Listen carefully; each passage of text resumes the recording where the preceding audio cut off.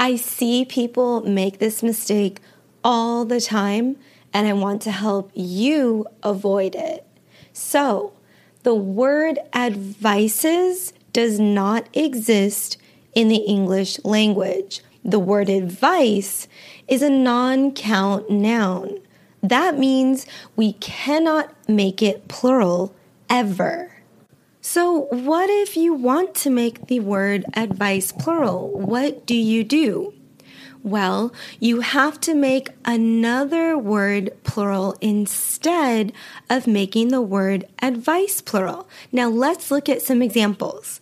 So you can say, I need some advice. So we're taking the word some and we've made it into a plural or more than just one, but some. I need some advice. Okay? So we don't say I need advices.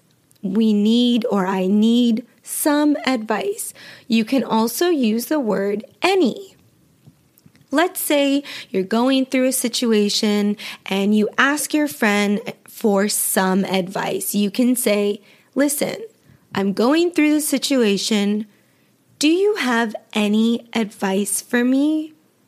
Okay, that's another way that you can make the word advice plural. So from now on, I know that you guys won't make this mistake because you've learned how to use it properly. Join me on social media, Instagram, Facebook, YouTube, and TikTok. You can find me by searching English Teacher Monica. And for online classes, you can click on the link in the description of this episode.